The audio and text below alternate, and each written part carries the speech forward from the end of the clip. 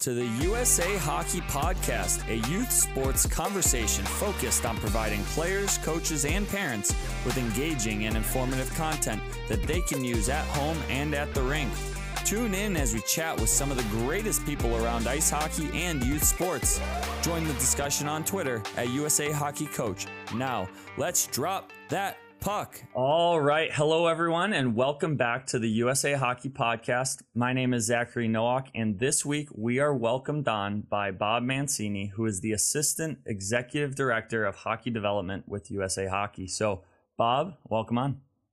Thanks, Zach. Appreciate you having me. Yeah, absolutely. Really excited to have you. I think this was long overdue here. So definitely getting right into this. I know you've listened to quite a few podcasts in the past of ours, and I'm sure you know what the first question here is going to be, but as you're laughing. But before we get into anything here, I would love to hear the Bob Mancini youth sporting experience.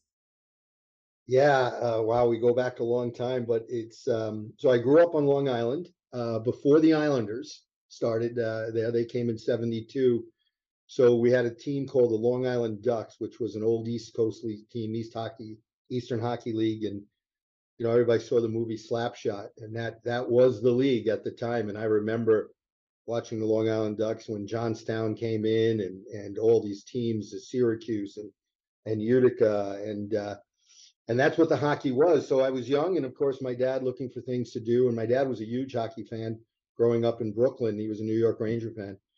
And when I was about 4 or 5 years old, the story goes, he took me to Long Island Arena, and we were sitting right at the boards. And this was before glass, right? There was just chicken wire around the ends, nothing on the sides. And during warm-up, skate as players do, they go back and forth, and a player came and stopped right at the boards doing his little sprints, and the ice came over the boards and hit me in the face, and I was hooked and never stopped. I was relentless in telling my mom and dad I wanted to play hockey, and they couldn't find hockey on the island. It was at that time it was hard to find, and started skating on ponds when I was 8 years old. We had a little pond in Seaford, New York. I started skating on Tacapusha Pond, and with my family, with my sisters. And I started playing hockey at 10. My dad found a rec league at Caniag Park, and I showed up for the first day with figure skates on and had no idea. And a wonderful man named Wally Livingston, who was the hockey director for the county, was so gracious and so nice, and took me and my parents aside and said, you know, this is what you have to do. He has to get hockey skates and everything. And we, you know, I made my parents run right out, get hockey skates and a stick and everything else. And I started hockey at 10 years old in the rec league. And it was great. It was wonderful. And it was USA Hockey under old USA Hockey rules. As I progressed at 10 and 11, got pretty decent, where not only was I playing rec hockey on, I believe it was Saturday and Sundays, but then I got asked to join the all-star team. And at that time, it wasn't really separate. You would play in your rec league on the weekends, and then once or twice a week, really once a week, the best players from the rec teams would play on this all-star team. And that would be the team that would then travel a little bit, right? Not a lot. So, you know, I look back at it now, and I'm going to digress here a little bit, Zach, is I look back now in my position and think about how important it was when we, USA Hockey in our districts, allowed players to compete with and against their buddies locally, and then with the best players from a little bit bigger group to play against other players from other areas, right? And so I look at certain things, my youth hockey career, that was definitely one of them. And I continued to play both rec hockey and what was called this all-star hockey, probably at 11, 12, 13, and 14, before we were no longer in rec hockey. And I don't know why. Maybe it was my love for the game. Maybe my dad, who was a huge baseball fan. I also played baseball. I tried football. I played one season. I never got my uniform dirty. My mother, still at 89 years old, God bless her, still brings up that she never had to wash my football uniform in a whole season. I think I may have played one play, but I practiced. So I was doing multiple sports back when who knew it, right? But then the real multiple sport was going down to the park with my buddies every day in the summer, and we'd play tennis and street hockey and baseball and anything, and that was the time. Um, so didn't really start what would be considered travel hockey here until I was 14 and 15. Um, but again, going back, Zach, probably the biggest defining moment was my ability to play in all these different leagues against all kinds of different competition. And maybe we'll get to talk about this a little bit later, maybe now, but we don't allow our players to do that enough. We don't allow them to play against players of their own ability, play against players of better, a little bit better ability and less. So I was playing rec hockey in two leagues because once I figured this out, I also joined our town league because they built another rink. So I was playing rec hockey for the county, rec hockey for the town, travel hockey with the All Stars, and then finally made at that time what was considered a travel team. But I got to play both travel and high school, and that was normal. It was just normal, and tremendously challenged by this travel team I was on that was leading to junior B hockey in Long Island. But I got to play high school with all my buddies, and it was, I look back and then I look at our rules now and why our rules are put in place and the coaches who have forced rules to put in place because they think winning is more important than the experience. And I really bemoan the fact that we don't allow children just to go play hockey at any level all the time. And, it's the same fights act, we have between your baseball coach and the hockey coach starting at 9 years old.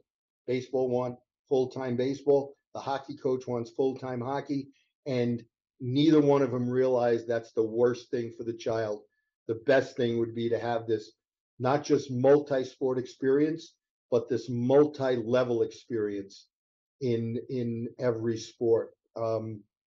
And yeah, it was a magical time to grow up on Long Island and play youth hockey. And then in 1972, the Islanders came, and next thing you know, there were 13 rinks on the island, and there was ice everywhere and leagues everywhere, and hockey really blossomed from there. Yeah, that's really cool, and I love actually. It's funny that you mentioned the rec league and all star team piece because that's exactly actually how my baseball was growing up. Is that we played in the rec league and then the all star team went and did some travel and it was fantastic and really enjoyable. But I love what you're talking about here with developmental groupings, almost like grouping kids by where they are developmentally versus necessarily always age specific, but even where they are skill wise, because some of the kids are going to be at a higher level now, or we know in the future may not be at that higher level moving forward. So I love that. What are Well, there hang any on. air? It's interesting. I Yeah, want let's talk more about that before you go on, Zach, if you don't yeah, mind, because it is such a misperception by our parents, and yeah, I don't want to generally say all the parents, but by so many parents and so many coaches that my kid has to always play against better kids, right? My kid's got to always play up. When the reality is, no kid gets better chasing the best kid around the ice, right? We know this. Kids get better by playing with the puck, by making plays. And the Swedes, who do a tremendous job of development, right? They even have a formula for it, right, in their culture. And they want kids to play 60% of their time with players of likability. And then they really believe that 20% of the time of playing with kids a little bit better is really important to your development. And that other 20% should be playing against kids that aren't quite as good. And they don't talk about playing against, someone who's you're just way better than, and it's not good for both. But when you look at that kind of model, and we have some of that in the United States, we have it in rinks where kids are grouped in stations, and they get moved up and down on a weekly basis, and that happens organically. But we don't understand that it is as important for kids to play against other players that are a little bit better than them, and that's as important as playing against kids who just aren't quite as good. And you knew this was going to happen, and everybody will laugh because you're only going to get two questions in the next hour. But I want to go back to your baseball experience, Zach. So you played on this rec, and then you played travel. How were the games against your best friends? What was that feeling like for you? Because I'm going to tell you what it was like for me when you had to play against your buddy on the travel team in that rec league. What was that experience like? Oh, it was fantastic. I mean, it was you had like always had it marked down on the calendar that I was playing for the Colorado Rockies youth team, and we were gonna go play the Reds, and I knew that 2 or 3 of my buddies were on the Reds, and I was so excited. But then at the end of the year, when we'd have the All-Star team, we'd get together and we'd play together, and but yeah, it was always fantastic. I loved looking forward to playing against them. So and that's tremendous competition. And I played for the Bruins at the Caniac Rec. They had the 6 teams were named after the original 6, and I couldn't tell you the players on the All-Star team that I was best friends with. I can still tell you that John Imholz played with me on the Bruins, and Charlie Riley was on the Canadians, and Stash Couché was on the New York Rangers. I mean, we were 10 and 11 years old, but when we played against each other in those rec games, those were some of the most intense battles that we ever played because we wanted bragging rights. We didn't want to show up next Saturday night and be the guy who lost to the other guy in the locker room. And it was such sorry to go back on that, but I mean, this is the stuff sometimes I think we're really missing in the youth hockey experience. And again, now it comes full circle. That provided that environment of playing 60% of the time with kids like you and 20 and 20. Sometimes I'm a little leery to throw that out there because I think in our society, in our culture, in our youth hockey environment, people are then going to want to say, this is exactly the way it is. And that's not what I'm talking about. I'm talking about how do we create that organically so we have an environment that's best for our children. I interrupted you. Sorry, Zach. Yeah, I thought you were flipping the interview on its head there. I thought I was getting interviewed. No, that's you know what, and that's exactly you answered the question before I even got the chance to ask it. So that's exactly where I wanted to go, is asking kind of what organizations or even what countries are doing something like that. And I know that Sweden has been doing a pretty good job when it comes to those groupings, and we should give ourselves a lot of credit, right? Our Congress passed a rule in Tier 1 to allow vertical integration, which really is a great step in allowing coaches and players to recognize where a player is and giving him that experience. And I say him right now because right now it's just a Tier 1 boys rule. We're going to look at it and see if it fits on the girls' side. But giving him that experience of playing with players a little bit better with them and then going back with their team. So, USA Hockey, I think I'd be remiss, of course. USA Hockey, the Congress, the Board of Governors, our volunteers and directors, they really do such a good job of trying to find ways to make youth hockey the best, USA Hockey the best youth experience. And that's just one way where our people listen to what is good for kids and how can we fit it in our environment. So, it may not be full vertical integration like the Swedes and the Finns have, but it's certainly a step in the right direction. Yeah, I agree. That's it's going to be really cool to watch and see that where it really takes kids moving forward. And so, kind of redirecting this back onto you and your playing. You then, after your youth hockey, you went on, played with the Austin Mavericks, played some junior hockey, and then even on to Colorado College. And now you're not working too far from there. So, can you tell me about your junior hockey and college experience as well? Yeah, the junior hockey started out on Long Island. Junior B hockey was the old Met League, and it was a fantastic league with NHLers who came out of it. The Mullen brothers, Nick Fatiu, a couple of others that I can't say off the top of my head, but it was a junior B league in Long Island, really the tri-state area, Long Island, New York City, Westchester, New Jersey. And it was a great stepping stone for players to move on to Division I and Division III college hockey. And I needed a little bit more seasoning than that. I had a lot of rejection letters to play hockey. I had a couple of Division III teams that wanted me to go, and I had a goal to play Division I hockey. And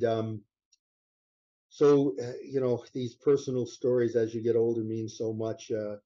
My grandmother, who is gone now, she used to come and watch me play, and she was watching me on a Sunday afternoon, and another little old Italian man was watching the game, and this happened to be Lou Vero's dad, who was coaching a team in the Midwest Junior Hockey League in Austin, Minnesota.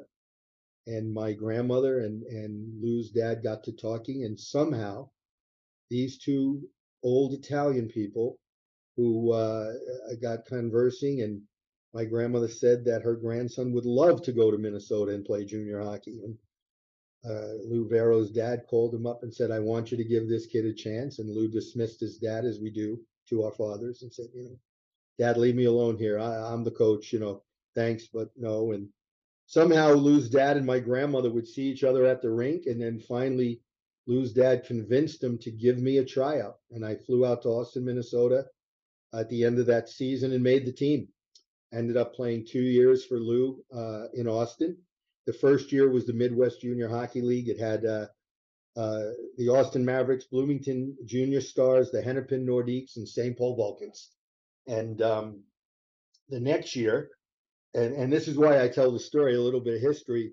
The next year, the Hennepin Nordiques left, folded. So there were only 3 teams, and it's hard to have a league with 3 teams.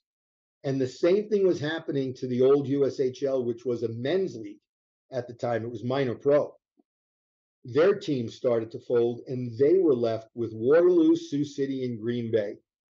And somehow someone had this idea that these 2 leagues should merge. So the Midwest Junior League was incorporated in the USHL, and that was really the first year of the USHL. And the rule was the 3 junior teams had to have all junior players, and the 3 senior teams had to have a minimum of 5 junior players.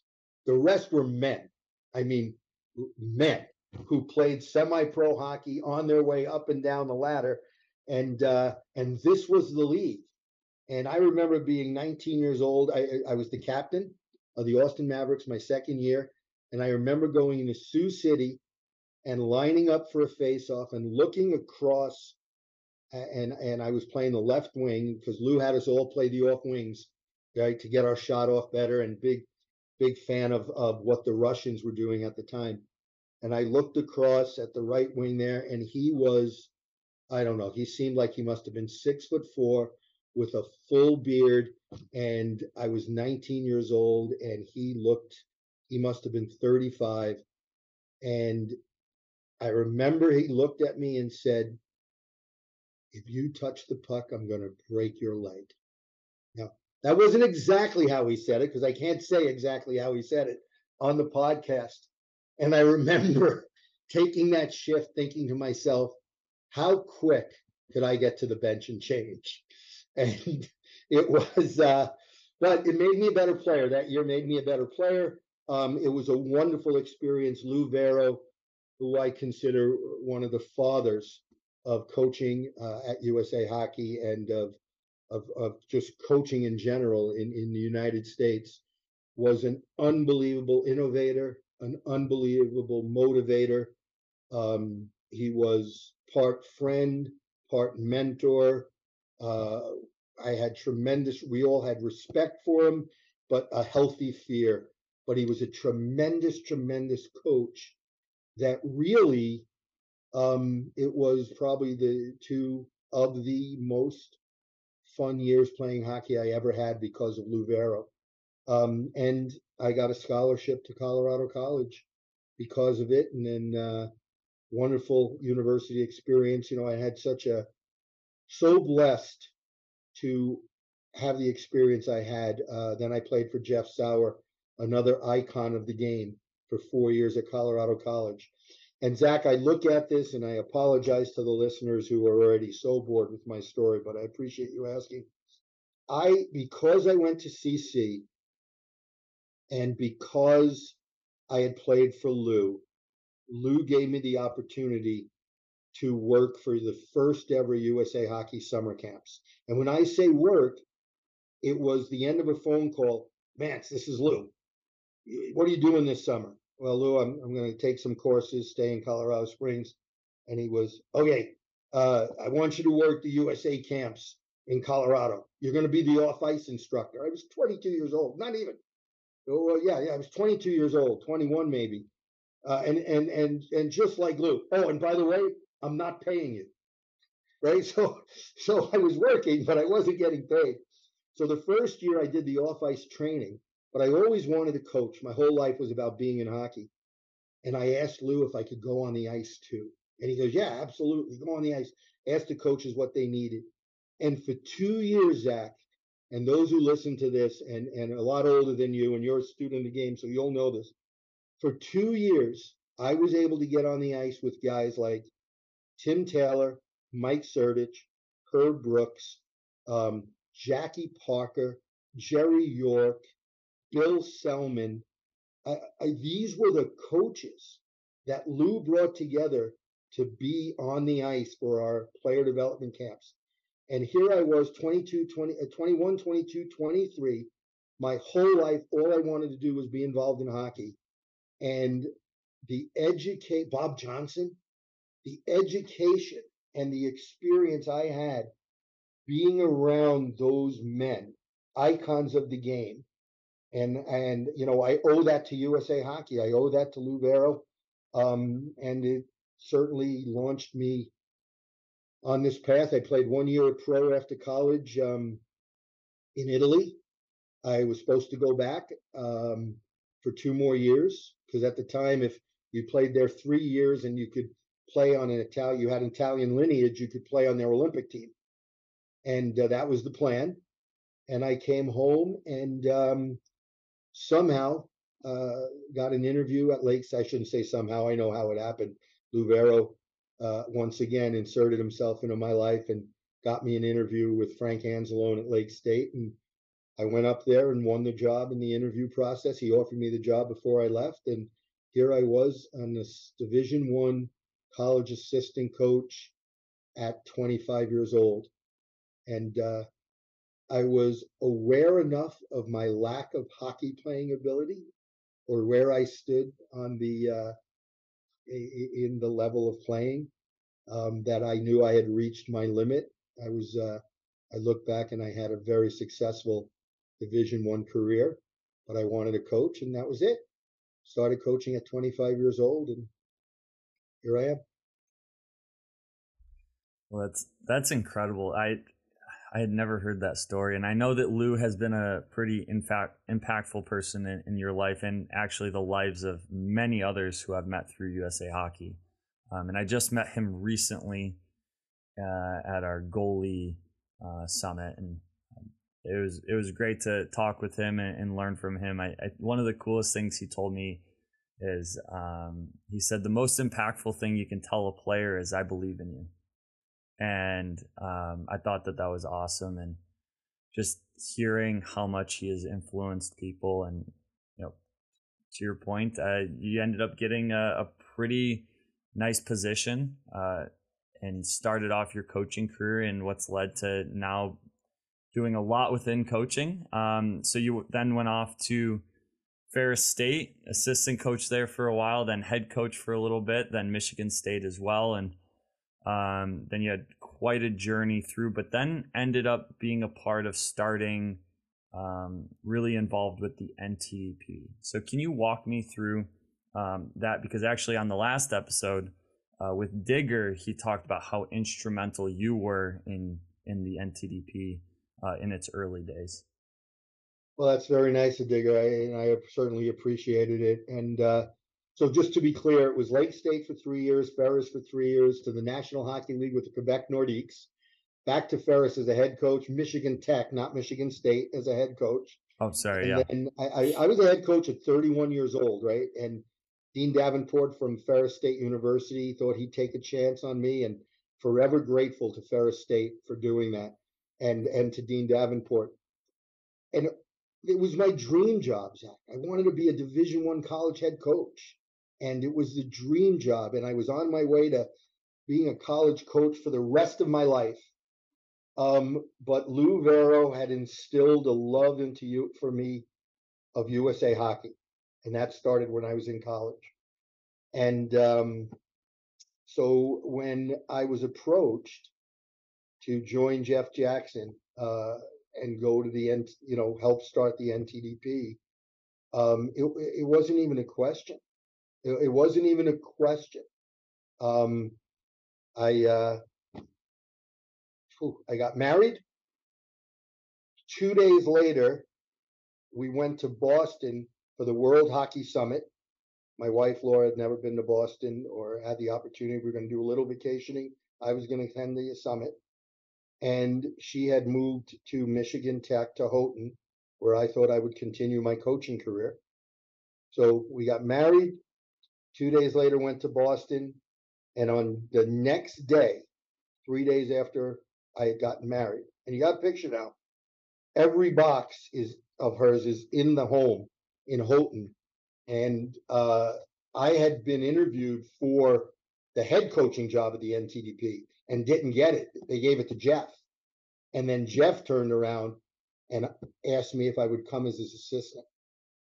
And I only tell that because I never thought I would leave college hockey. And then this opportunity came and I jumped at it. And there have been some up and downs in my career because of it. But I never looked back, and I would never change it. So the NTDP was such a special time. Someone said the other day, no one knew what they were doing, and they thought I was going to get upset about that. And I'm not. This was a unbelievable thought and plan. I don't know if it started with Digger because I wasn't in the company at the time, but the board of directors and everybody else had this vision. And then they asked Jeff and I to really map it out and start. And we didn't have a building. We didn't have a locker room. We didn't have a schedule. We had temporary offices. We were trying to recruit a team for a year out with nothing on trust on the USA Hockey brand, which was very, very strong, but unknown. And it was a tremendously exciting time. And to look at Dave Ogren and Ron DiGregorio and the vision they had, and then to be part of that foundation and to help build what we see it is today, it has been incredible. And Zach, I didn't think we were going to take this long on me, and I know we're going in and out with other lessons, but I don't know if I fully can explain to people. I fully can explain to people that how wonderful it's been to have been a part of two major initiatives at USA Hockey in my lifetime, right? I was there at the beginning of the NTDP, and then I came back and I was there at the beginning of the launching of the American Development Model. So going back to Boston, anyway, I just wanted to mention that just because, my wife is the one who deserves the medal. I mean, packed up, changed her life, gave up her teaching job to move to Houghton, Michigan, and was literally there for less than 2 weeks before I took another job. And now we're off to Ann Arbor. We hadn't even had a honeymoon yet. So, which, by the way, I cut short because our junior team had to go to Finland. And so, yeah, it's been a wild ride.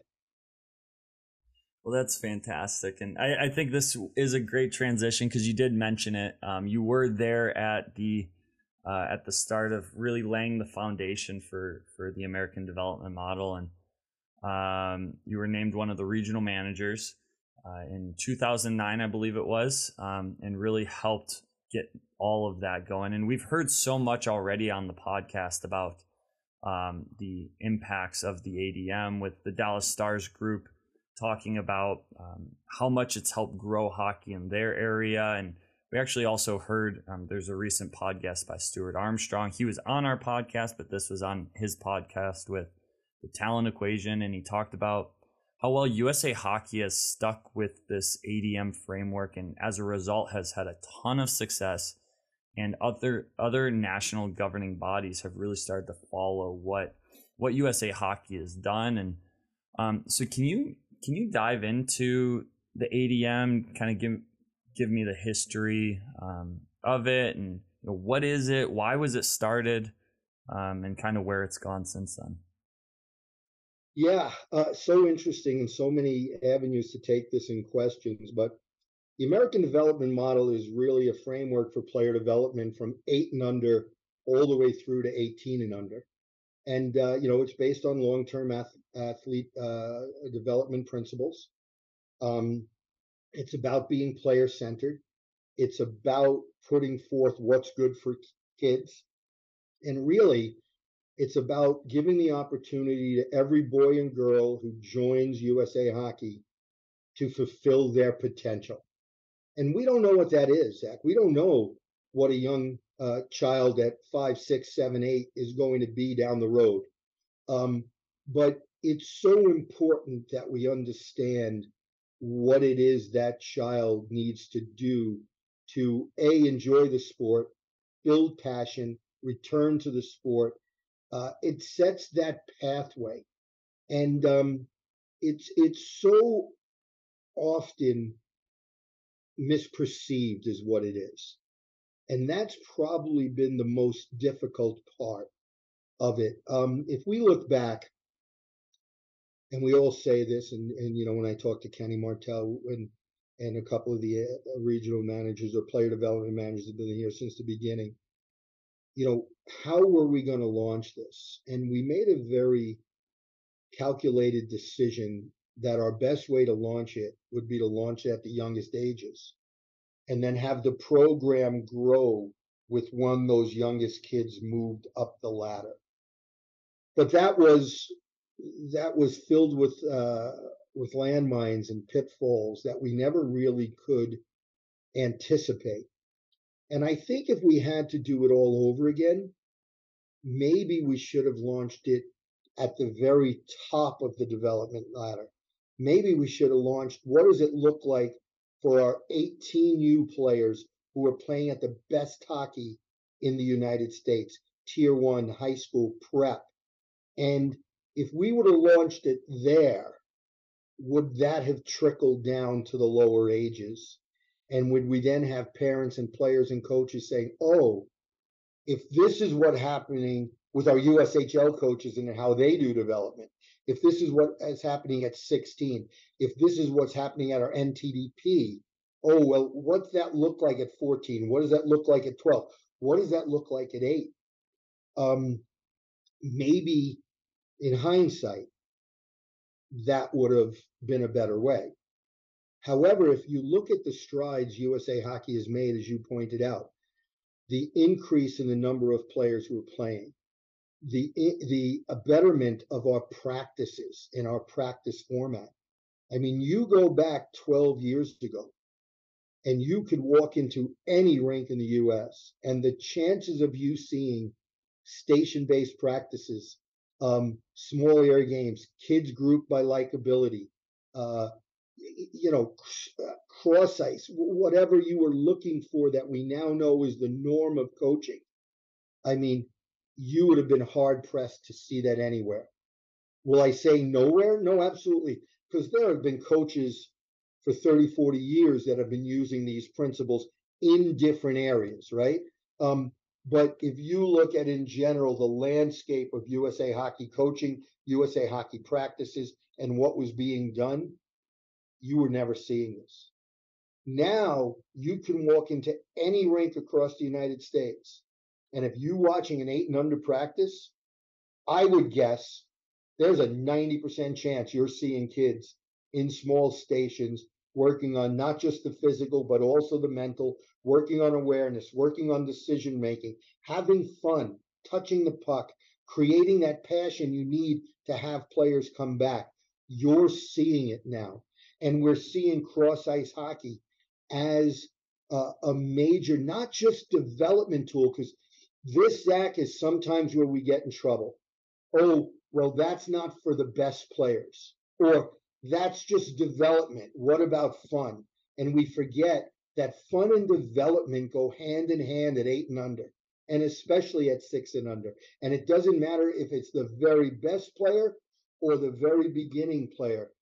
Creating that engagement, creating that fun, creating that challenge, which our coaching education program hammers our coaches on over and over again, right? What are the 5 elements of a quality practice?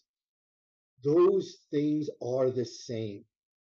And, I talked about two misperceptions that we have a lot. I'll talk about the third, and that is that the ADM is only for beginners, or the ADM is only for cross ice hockey, or the ADM doesn't cater to the best players, when in fact, just the opposite is true. And at 8 and under, I think one of the most difficult things for parents, coaches, administrators have been to understand that fun, development, challenging, all of those things are development at 8 and under. It's not separate. It's not, oh, this is the ADM, and now we have to do something different, right?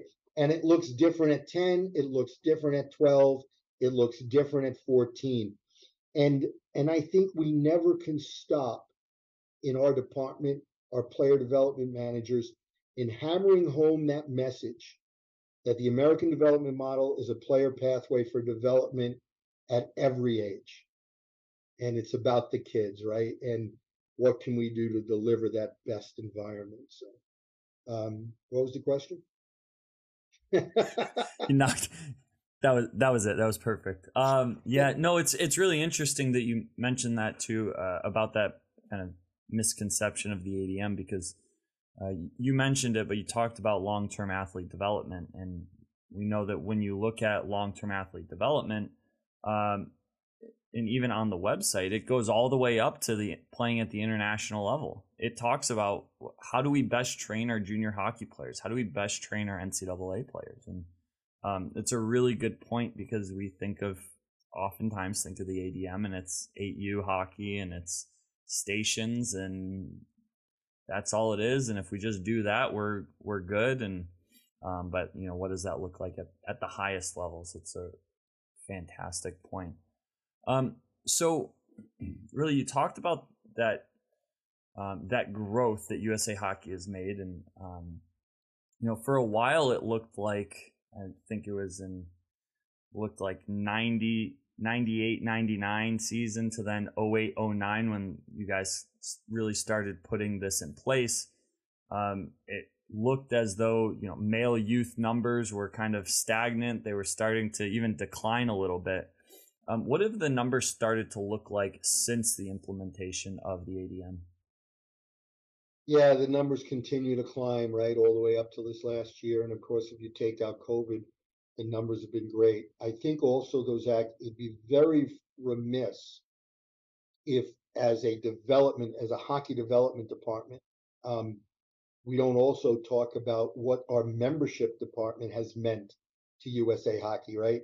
Kevin Erlenbach, Katie Holmgren, what they have done in their team to build membership. And it really is this synergy, this working together between these two departments that creates the youth hockey experience, right?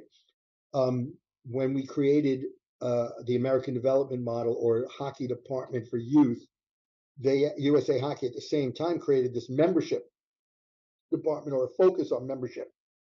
I think we always had that department, but it was done differently, and I don't even know the history of that.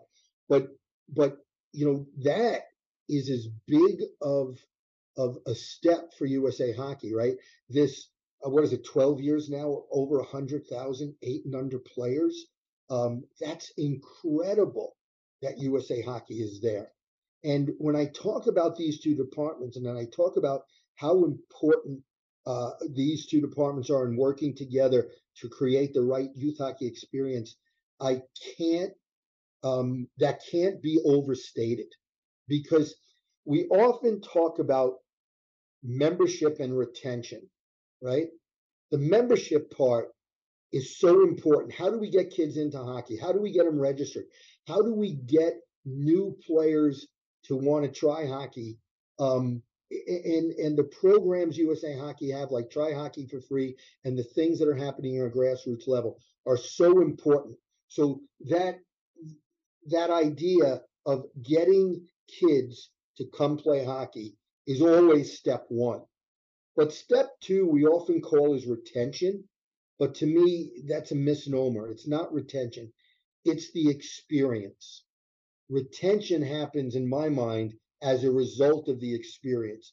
You can work as hard as you want. You're an associate out there. You volunteers, our volunteers are out there working as hard as they can to get new kids in, right? Creating local programming, having a welcoming environment, making parents and players feel comfortable when they come to the rink for the first time, that they want to stay and join, be a part of youth hockey. That's great. But if they have a lousy experience, they're not coming back. And I often say that's where we come in. That's where our player development managers come in. That's what the ADM provides. And that's why membership and player development go hand in hand. That's why registration and the American Development Model go hand in hand, right? Bring children into USA Hockey and then give them the greatest experience. Make them want to come back. Because retention can't be me going to you and saying, hey, come back to hockey. Right? Retention has to be what's happened for that 10, 12, 20, 24 weeks when that child was on the ice. And that means, and now we get into coaching, puck touches, a challenging environment, fun, awareness and decision making. Because every kid, no matter what sport it is, no matter what experience a child has, they want to be better at it, right? Nobody wants to go and play a youth sport and say, oh yeah, I really want to do this for 20 weeks, but I don't want to get any good, right? I don't want to get any better, right? And so then we get to, oh, well, we got to develop them. So now all of a sudden, in a well-meaning way, we're putting 8-year-olds on the goal line and skating them up and down, because in our mind, we got to get them better. We're really getting them better is creating the environment in which they want to come back, right? Because if they come back, we can help them continue to reach their potential.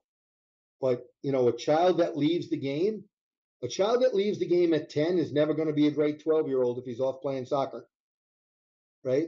We need to have them in our environments. So, when we talk about numbers and when we talk about registration, membership, retention, experience, this is really one effort by all of USA Hockey to create the best possible youth sports experience we can for our children. And that includes coaching and officiating. And Zach, it's interesting because now in my position, I oversee officiating as well. And that is a space that up until almost 2 years ago was completely foreign for me. In fact, I had an ex-player who was very aware of the way I was on the bench when I was a young coach, who made the comment when he heard I was part of an officiating task force. He made the comment that Are you sure it's the same Bob Mancini? Um, give you a little insight to how much I've grown as a, but someone in the officiating department said to me, you know, I believe it was Ken Reinhardt, and who's our section leader, but I've heard it from other people as well. If we don't improve our officiating, if our officiating officials aren't educated and brought along like our coaches and our players, they have the ability to ruin the environment as much as they have the ability to enhance the environment. And it was that comment and being in this position that has constantly now led me to talking about the youth hockey ecosystem, right? Membership, registration, retention, experience, development, coaching, officiating, right? All of this is one big ecosystem. I don't know how else to put it, right? It's one big, we're in it together, and none of those areas can fail if we want to truly create the best youth sports experience possible. Well, and actually, I quoted you in the last episode with Digger is the idea that we can't work in silos, and you say this all the time. We can't work in silos, so it's about breaking down those silos and building synergies. And just in your last 2 minutes there of talking, you've mentioned so many different episodes that we've had so far. So we had Kevin on, and Kevin, so anyone interested in learning more about how membership works together with all of these other areas, Kevin was awesome. Katie's been on. We even had Leifer with officiating. So, but you raise a really good point that none of USA Hockey can work on its own, and it has to all work together, which is fantastic. There's something very special about the relationship between the national office and our volunteers. And, that relationship is strong and needs to be even stronger and continue to grow, and that communication. Because when you see that happening, so it's not just in our office, but it's also everywhere else, right? And those conversations we have, that communication, we are still a volunteer-based organization, and our volunteers in the field do great work to provide that environment we talked about.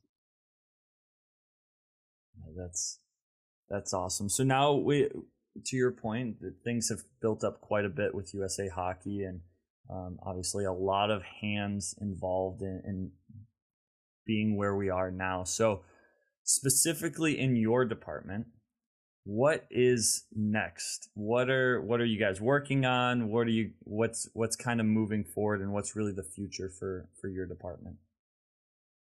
So I think in coaching, it's continuing to go down this path of it's more important of how you coach kids than what you coach to kids, and not saying that what you coach is not important, but again, how can we best create a great youth sports environment, a great youth hockey environment?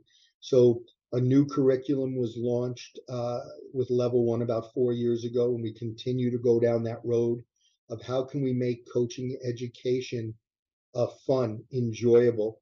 And, I know our coaching education department talks a lot about, we want every coach to say, I want to take a coaching course, not I have to take a coaching course. And I think, with your help, your leadership, Ren Seidel's leadership, Heather Mannix, Tim Serratori, all our people who were involved in coaching, Ken Martell, all our player development managers, keeping our eye on the ball of coaching education is important.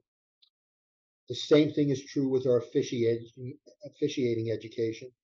We lost Matt Leaf, who's gone on another venture after 28 years, and that's given us an opportunity to look at our officiating department a little bit differently. Not better, not worse, but look differently than it was when Matt was here, and has had such a strong presence in USA Hockey for years, and did incredible work in his time here. Um, but now we're going to focus on officiating education like we focused on coaching education the last 4 years. And that's going to give our opportunity to do things like more officiating mentorship, which I know has been a pet project of Dave Labuda for a long time. We have officiating boots on the ground like we had in player development with our player development managers. We now have that on the officiating side. So we now have a more focused, advanced officiating program on not just male officials, but on female officials too. So that's growing. Player development, I think, is this idea of our player development managers being a conduit in their local areas, their districts that they're responsible for, but also this idea of creating more expertise by having them also be part of a 12 and under group or a 13 and above group, and giving associations, administrators, clubs, teams, organizations, people to go to in our department that focus on how do we make the 12 and under experience better? How do we make the 13 and above experience better? Because they're very different things. We look at how can we create a better or a more a tighter relationship with our 13 and over pod of player development managers with tier 1 and high school hockey. And then how can we also create a tighter relationship with our 12 and under pod player development managers in what can we provide for local associations. Really excited about the launch of our dynamic skating, which I know you've had a part of, our dynamic skating course, which is going to be available. I know we're piloting it right now, but it's going to be available to all associations, all affiliates, all districts this fall on how can we make learning to skate fun and challenging, and using the word, how can we make it dynamic where kids don't even know they're getting better at skating? How can we include that, right? And that is one of the things I'm most excited to look forward to. Yeah, I know just recently at NARS, they did a little bit of a small pilot on the presentation piece itself, and watching Richie Hansen do it, it was really, really cool. It was the first time I had seen it. Someone else do the topic, so for me it was really exciting to see that dynamic skating. And I'm really excited as well. You mentioned the officiating piece and seeing where officiating education and development goes. And I know in my head, I always think, like, to your point, we focus so much on some of that coach education stuff and the change that has happened. And, you've mentioned the 5 essential elements so many times, but we know that that's good for development, but where do our officials develop? Where do they get the 5 essential elements? Where do they get practice? And they often don't. They're tossed into a game and there's a mentor with them. But yeah, it's tough. So how do we get more of our officials involved in practices, and, inviting some young officials out and having them, call penalties for your cross ice games, or you put a line down the middle and have them call offsides on some small area games that you have. And now all of a sudden we're really working together with coaching and officiating and working hand in hand in developing our kids in hockey and officiating and everything else. So yeah, I'm really excited to see where that goes. You brought that to me, and I think this is such an untapped area. I'm glad you brought it up. Right, we saw a group in Michigan try that last year for half ice games and during a try officiating for free event. And I know you have been championing that idea, and I know our officials are talking about, is there a program where we can get young officials to go out to practice? And I look back when I was coaching youth hockey, I haven't done it now for 3 years, but 10 years or more of coaching youth hockey at every age group. And I think of all the times it would have made my players better to have officials on the ice and creating a game environment that was real. And, is there something like that we can do? And is that practice for our officials? And I think that's one of the things that I'm hoping that our youth officiating coordinators are going to look into, and taking that idea that you just mentioned and saying, is this a program that we can launch in all our affiliates across the nation? And again, it's this ecosystem. Yeah, absolutely. So, I mean, there's some really cool things that are coming down the line, and I'm getting excited just listening to you talk about it. And I know that there's a bright future with USA Hockey, and since you've taken your new position, and we didn't even really talk about you coming in just recently with the assistant executive director position and what you do, but you've covered that so well. And I think it would be to no one's surprise at this point in the podcast that Bob Mancini will now officially be the longest podcast that we've had thus far. But Bob, I think we've covered so much stuff, and it's a lot to digest already. But are there any other pieces that you really would like the listeners walking away with here today? Boy, we did touch so much. I'm not sure. I think anything I could say at this point would be just reiterating what we've said already. But I can end with this, because I had just visited the Midwest affiliate, and I've been a couple of other places, and I tell people all the time, whether we're administrators, coaches, referees, anything official, anything at all right now, we can't ever forget it's about the children, right? It's about the kids. And I think we should constantly be asking ourselves this one question: is it good for the kids? And if it is, we should do it. And if it isn't, we should go back and think about, what are my other options? And I think, Zach, that's everything we do at USA Hockey has to be about the children. And I think we have great people who put that thought first in their mind, and we all need to continue to do so.